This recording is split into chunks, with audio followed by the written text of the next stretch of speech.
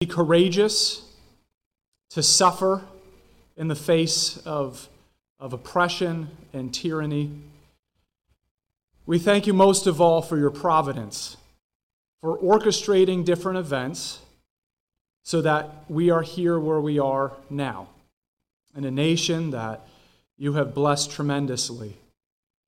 And we have turned our back on you for the most part. Lord, I know that you have your righteous remnant still here, and that is why you continue to protect us and provide for us. We don't want to take that for granted. We don't want to think we have it coming to us. Lord, this is all because of your overwhelming grace and mercy upon us. And that's just a glimpse.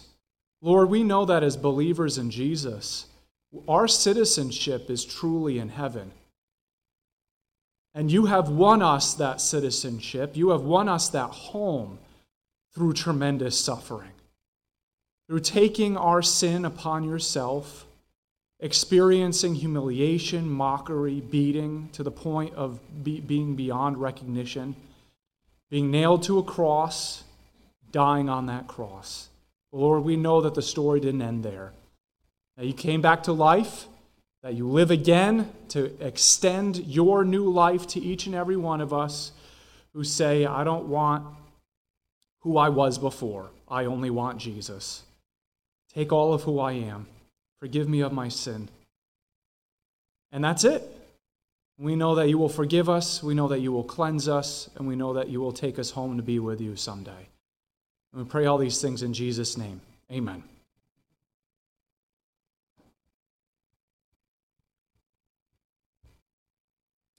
When it comes to food, which types of food you're putting into your body is important to your body's health, and from a Christian perspective, important for our physical working for God's kingdom.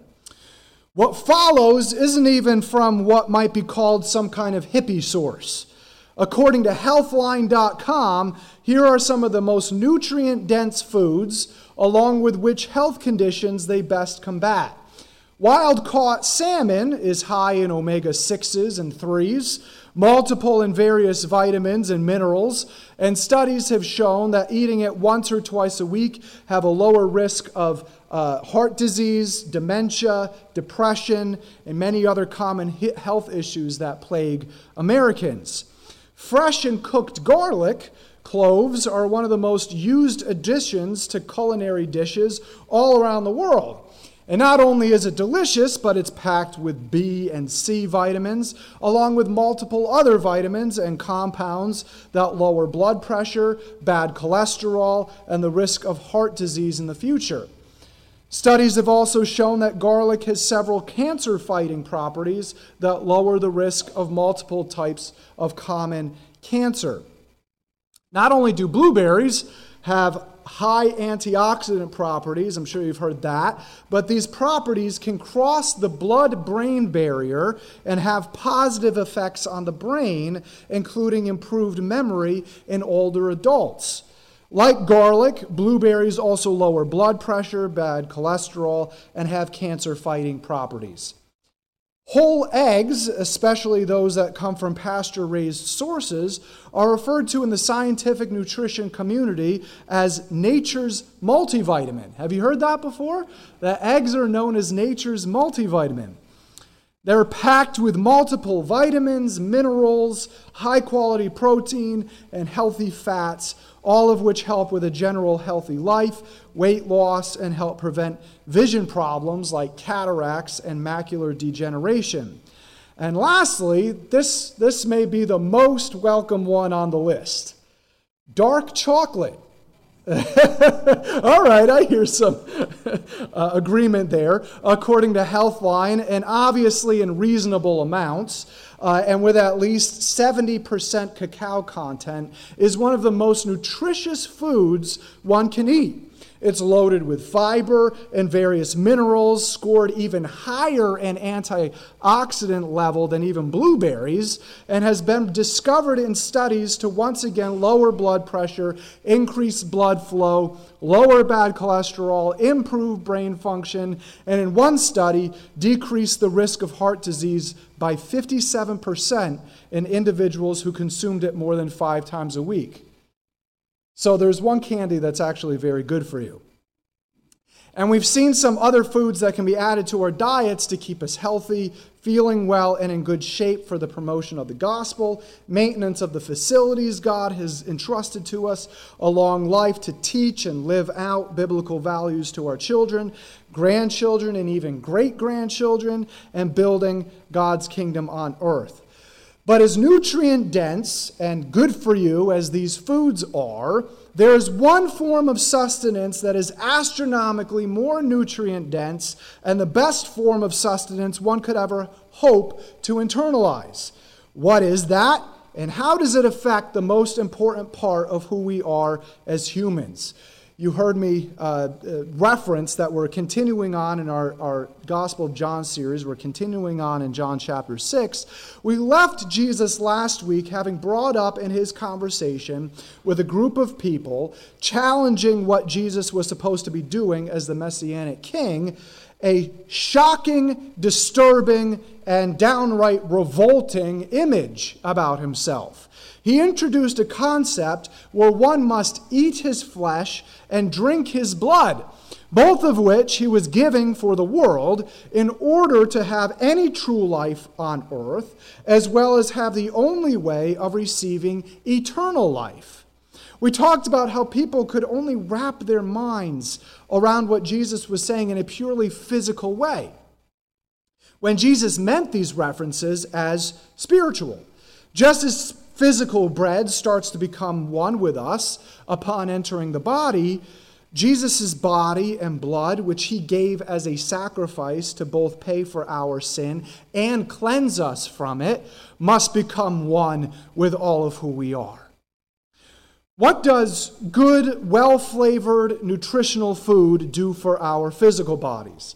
The very first felt observation is that it tastes good and is refreshing to us. Jesus, as the embodiment of God's word, is also the fulfillment of these words by David. How sweet are your words to my taste. Yes, sweeter than honey to my mouth. The wisdom of God is the best tasting sustenance to our souls. The world loves to spew its version of wisdom and try to shove it down our throats, which only leads to destruction. But God's wisdom that gives instruction and wisdom for every part of our lives sustains all of us. Don't take advice from those with a worldly viewpoint. I'm going to say that again. Don't take advice from those with a worldly viewpoint. They're not thinking with God's wisdom. But the best or some kind of expert can come up with. That's all they can think of. But this is what the Apostle Paul says towards that way of processing through experiences and events in our lives and in this world. He says, for the foolishness of God is wiser than mankind. And I'm going to add any experts in mankind. And the weakness of God is stronger than mankind. Now, we obviously know from the rest of Scripture that there is no foolishness or weakness with God, but if there was, that still would be wiser than anything any mere human or doctor or psychologist or politician or TikTok star could come up with. Paul points that exactly out when he says, so where does this leave the philosophers, the scholars, and the world's brilliant debaters? God has made the wisdom of this world look foolish. That gap between the wisdom of the most brilliant philosophers, scholars, and debaters of this world being ever more and more complicated to not offend anyone, and the simple yet profound wisdom found in God's Word becomes more and more glaring with each passing day. And who is the ultimate embodiment of God's wisdom? Christ is the power of God and the wisdom of God. We must and need to be feeding our souls with God's wisdom from His Word, fulfilled by Jesus and revealed to us through the Holy Spirit, and not looking to any mere human for what to think really about anything in this life. God's wisdom is truly the best tasting nourishment for our spiritual selves. What are we feeding our spiritual selves with daily? Everyone's op-ed to news outlets, your friend's rage at recent Supreme Court decisions, some sort of Christian person's nice-sounding memes, horoscope readings, Twitter wars between notable people, or the quiet feeding on God's wisdom in His Word and connection with Him in prayer, won by the sacrificed body and blood of Jesus. What does nutrient-packed and good food do for our physical bodies? Once we consume it, it next satisfies our hunger, right? That's what Jesus' sacrificed body and blood does for our spiritual selves. We can finally have spiritual rest, no matter how the world rages on around us. We no longer have to look over our shoulders, worrying about if what we're doing, how many good works we're doing, how many prayers we've prayed, how many rules or pillars we've followed, how much good energy we've attracted, self-sacrifice we've accomplished, how in tune with the universe we've become, or how many sacraments we've fulfilled, because Jesus' sacrificed body and blood has taken care of everything that needs to be taken care of in order for us to have entrance into heaven and God with us in the here and now. All of this is wrapped up in John chapter 6. So if you brought your Bible with you today, please turn to John chapter 6. We're going to pick up in verse 55 like we read during our scripture reading. If you didn't bring your Bible with you, that's okay. There should be one located in the pew in front of you. Please also turn to John 6:55 or look this up in your favorite Bible app on your smartphone. All of this is wrapped up in verse 55. For my flesh is true food, and my blood is true drink. Jesus' sacrificed body and blood also satisfies any hunger the world tries to perpetuate as worthwhile. God has already given us an identity in Christ. He has won us through Jesus, and He is making us more and more into the likeness of Jesus and His Word. Jesus has already given us a life's purpose, to seek Him each day, and then to live that out each day to glorify Him.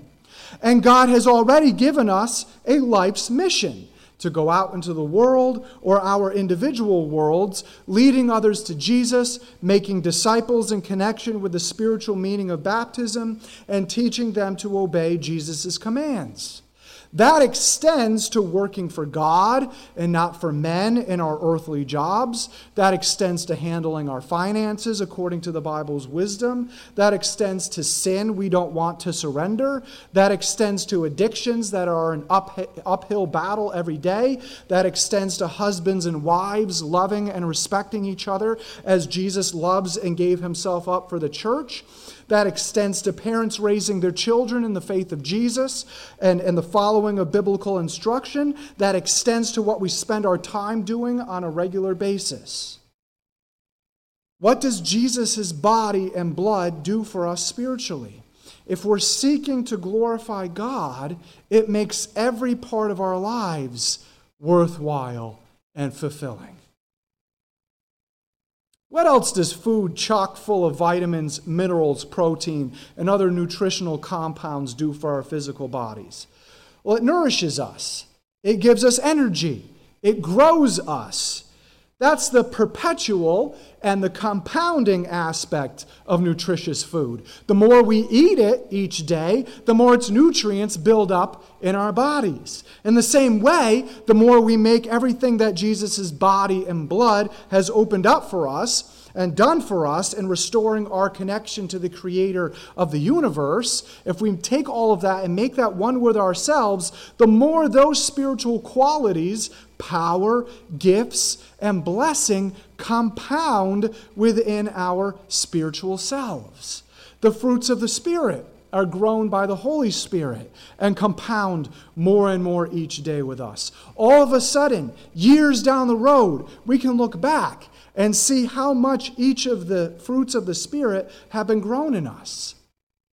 One note on that: if you can't see much or any growth, then you've been filling yourself up too much with the world.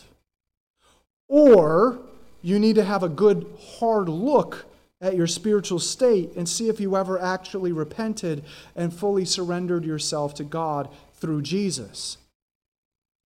Just as nutritious food gives us energy too, the Holy Spirit, given by way of making Jesus' body and blood one with ourselves, empowers us and gives us the spiritual energy to do the work God has for us to do and fight the spiritual attacks that come against us when we do that. If we're trying to live this life based on our own strength and power, no wonder we have no energy. No wonder we have no motivation, no strength, no fight left within us. But if we start and carry out each day by surrendering our own limited, finite, weak human strength to God and ask Him to fill us to overflowing with His power and strength, all of a sudden, we're going to be finding spiritual inspiration, new strength and power, and new excitement to live the life God has given to us. Say the things He wants us to say to the people He wants us to say them to. Raise our kids in His strength, energy, and patience, and do the work He has called us to do. Jesus' sacrificed body and blood was not given for us to lie down. It was not given to us to take it easy. It was not given to us to take the easy way out. It was not given to us to give up. It was given to us to fight the powers of darkness, especially as in your face as they are now. It was given to us to be a catalyst for change in the wisdom, truth, and love of God. It was given to us to fight for the lives and souls of our children and grandchildren, both born and unborn. It was given to us to fight spiritual battles on our knees, wielding the sword of the Spirit and calling on God to bring healing, freedom, wisdom, and broken chains to those who so desperately need it.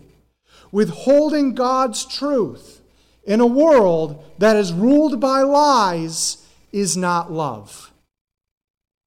That word's been thrown around so many times, especially recently, about what love is. What is the loving thing to do? Withholding the truth from a world that is ruled by lies is not loving.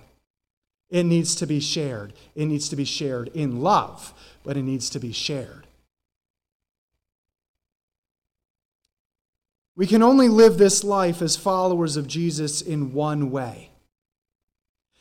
Not with half of us invested in Jesus and the other half invested in this world, but fully connected to and committed to Jesus in every way.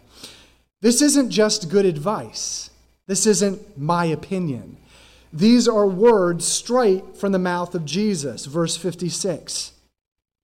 He who eats my flesh and drinks my blood abides in me, and I in him. When we surrender every single aspect of our lives and who we are to Jesus and His Holy Spirit, we have that unbroken connection to all of who Jesus is. That's what this word abides in the Greek means to remain and to stay. To remain and to stay.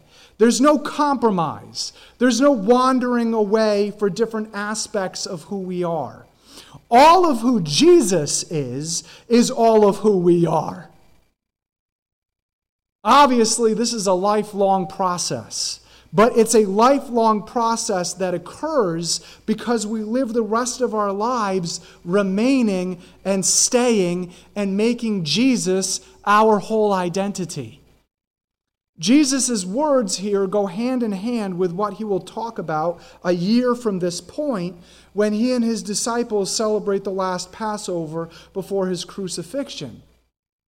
At that point in the future, Jesus says, "Remain in me and I in you. Just as the branch cannot bear fruit of itself, but must remain in the vine, so neither can you, unless you remain in me. I am the vine. You are merely the branches. You have no identity in and of yourselves. Your identity is the vine. Your identity is me. The one who remains in me and I in him bears much fruit.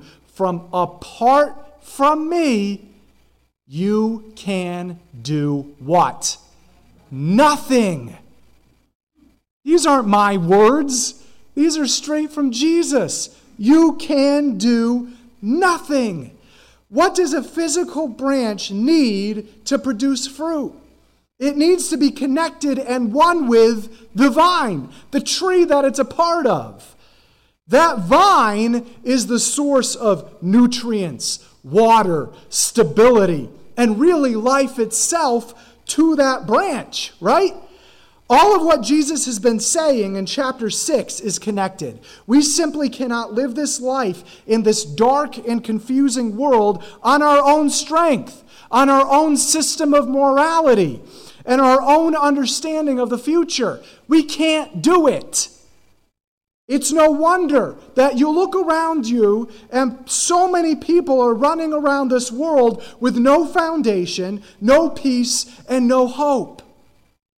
It's no wonder why we're seeing so much rage and worry and fear coming from people who don't have Jesus as their foundation. Instead, it makes perfect sense. If you have not made Jesus' sacrifice of body and blood one with yourself, making it the foundation for your eternal life and source of life now, you have nothing else to build a foundation upon. All you have is shifting sand. That's all you have. I hope your foundation is not on your finances. Because look at the economy. And look at where it's heading. I hope your foundation is not on the government, because it doesn't look like anyone really knows what's going on or what reality truly is, or which direction to go in. And I'd say the same thing no matter what political party was in office. I hope your foundation is not on yourself and what you can do, because we've all seen just how easily all of that can be lost. We must surrender ourselves to the fact and the truth that all of the wisdom we can have, all of the provision we can have, both physical and spiritual, all of the power we can have to bear fruit for God's kingdom with our lives and our very lives themselves is only because of Jesus remaining in us. And it's all to him we owe. It has nothing to do with you. And at the end of all of it, it's only because of Jesus remaining in us, and therefore us in him, that we know where we're going when we die.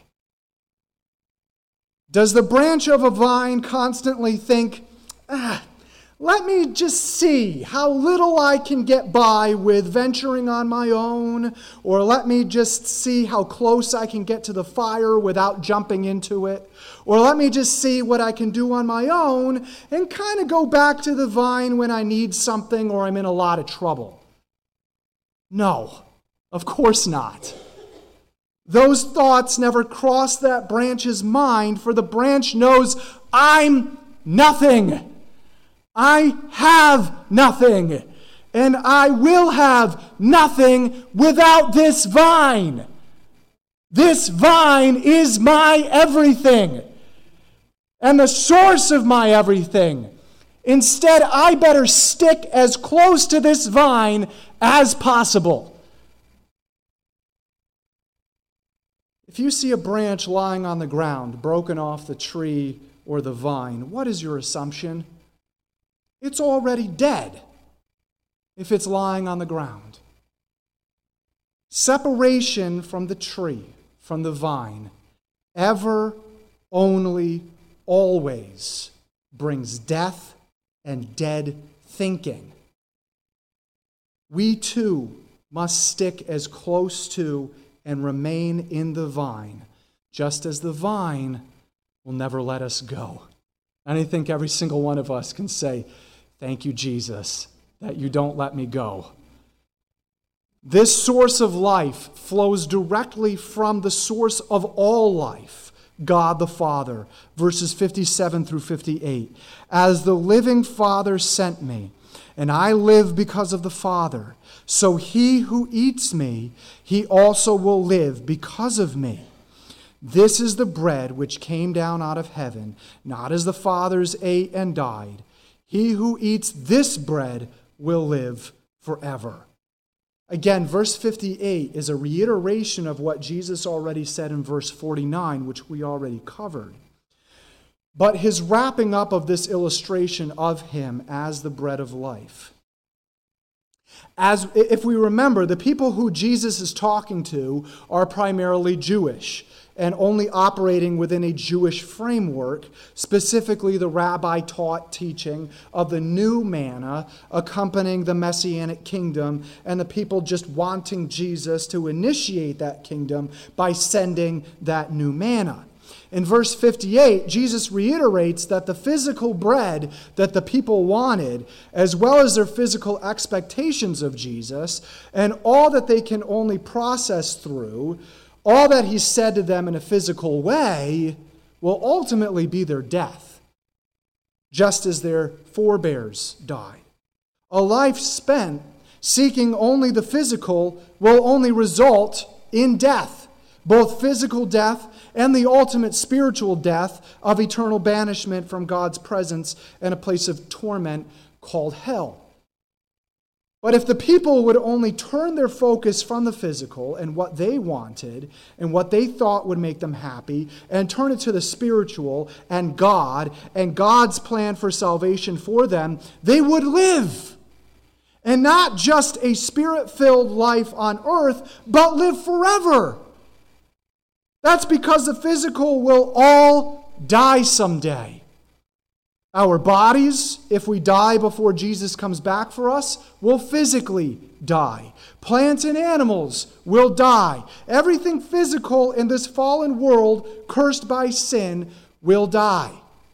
Ultimately, this whole world, as the Apostle Peter notes, will all be destroyed in a raging fire, whatever form that takes, and be replaced by a new heavens and new earth for the redeemed to enjoy forever. Everything will die. Everything will be destroyed. Everything physical will die. Only the spiritual part of ourselves, our soul, and then resurrected bodies someday will last forever. Those are the only things that will last forever. And it's not whether or not your soul and resurrected body will last forever. It's a matter of where that soul and resurrected body will last forever. Where it's going to last forever. Is it going to last forever in eternal blessing, or is it going to last forever in eternal torment? In verse 57, Jesus describes who is the source of this life in every way, that he then gives in every way to those who put their trust in him. The audience Jesus is speaking to is Jewish. They believe in God the Father. But Jesus is introducing to them that that same God the Father is the one who gives him life, and it's through him that God the Father will give eternal life to any human who puts his or her trust in Jesus. To that original audience, that's both shocking to them and doesn't make any sense to them, but that does not stop it from being the truth, does it? Jesus' message of salvation only through him and the giving of God's wisdom to the world is shocking to them, offensive to them, and doesn't make any sense to them. But again, that does not stop it from being the pure truth, does it? When Jesus says in verse 57 that I live because of the Father, he's not referring to his existence, but the source of his power, wisdom, peace, and strength while he's ministering on earth, all the way up to the torture and death of crucifixion. What Jesus is saying is that just as he derives his power, wisdom, peace, and strength through his connection and abiding with and remaining in the Father, anyone who comes to him will receive this same exact power, same exact wisdom, peace, and strength that he receives from the Father. That's huge, isn't it? We have access to that very same power, strength, and peace. That same spiritual sustenance, power, and wisdom that we see Jesus receiving from the Father is the same we can receive from the Father. Why? Because it's through both Jesus and the Father sending us the Holy Spirit to be the vehicle of that power, sustenance, and wisdom. In short, the same life that Jesus received from the Father is the same life we can receive from Jesus. So what does that mean for us today? That even as the world rages on around us, we cannot live our lives based on our own power, our own wisdom, our own manufactured peace like the world does. No, we've been saved for so tremendously much more. What the world has pales in comparison to what we've been given. We have been saved to peace with God. That is, we have been fully restored to him through Jesus, and we have all of who he is opened up to us. We've been saved to abide and fully remain in Jesus, just as he fully abides and remains in us, having an unbroken connection with the very source of life in all of its ways itself. We've been saved to be given the very wisdom of God himself, poured out by the Holy Spirit, and liberally, as the Apostle James points out, so that we can know how to approach any situation, any dilemma, any debate with the very wisdom of God and deal with any trial and heartbreak in life with the very wisdom of God. Even if everyone else in the world was deceived by the lies of Satan and the authorities he's been influencing and continuing to influence, we know we have been given the pure wisdom of God, found in his word and revealed by his Holy Spirit, to stand for the truth and to stand strong for the truth. We have been saved to have our spiritual and innermost selves nourished by the sustenance of which Jesus' body and blood was sacrificed for. The Word of God, connection with Almighty God in prayer, and the movement and working of the Holy Spirit within us, growing all of the fruits of the Spirit and everything we need to live this life in this fallen world. We've been saved to be given eternal peace from God. Not only do we have peace with God, we have eternal peace from God. Peace that is not dependent on this world, and peace that the world will never really understand, for it can only come from God, and peace that will spiritually guard our hearts and minds from fear and worry. We have been saved to have the stable foundation of knowing that God formed His plan for us, including what would happen in our lives and how many days they would last, along with everything else that would happen in the world, that God is orchestrating everything in our lives and in the world to happen according to His plan, and nothing, no amount of evil, no amount of persecution, and no amount of death will thwart that plan. We've been saved to be bright lights for Jesus in the midst of this dark world, having been saved to an identity in Jesus, a Jesus-given purpose of seeking and glorifying God with our lives, and a Jesus-given mission of taking this hope to this dark, hurting, and deceived world. We've been saved to victory in every spiritual battle and every fight against depression, anxiety, and fear, knowing God is fighting these battles for us. And Jesus' death and resurrection has already defeated the kingdom of Satan, evil, and darkness. It's already happened. We've been saved to be given the armor of God to withstand any and all schemes and arrows set aflame with the fire of destruction shot at us by the enemy of our souls and the powers he controls. And we've been saved to the confidence and assurance that when death comes for us, it's God's timing according to His plan.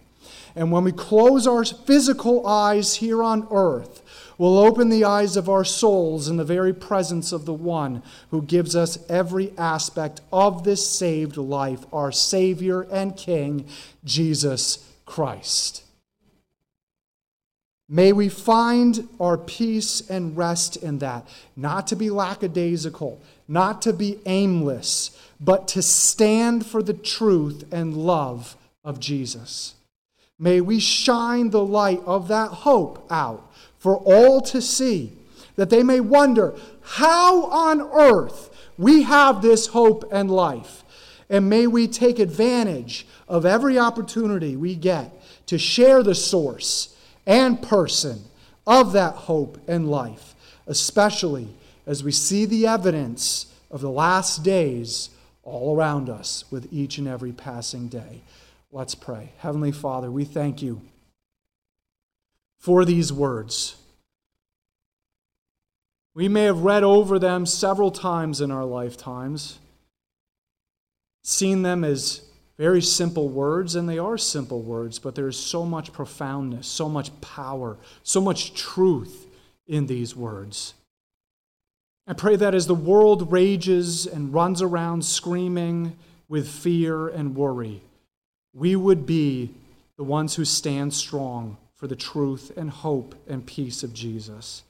We can only do so because of the foundation that Jesus has won for us through His sacrificed body and blood. And may we make that body and blood one with us in every way, in every aspect of our lives, and our whole identity of who we are, that we may be one with you. We know that you're coming back for us one day. And we're thankful for that. I pray all these things in Jesus' name.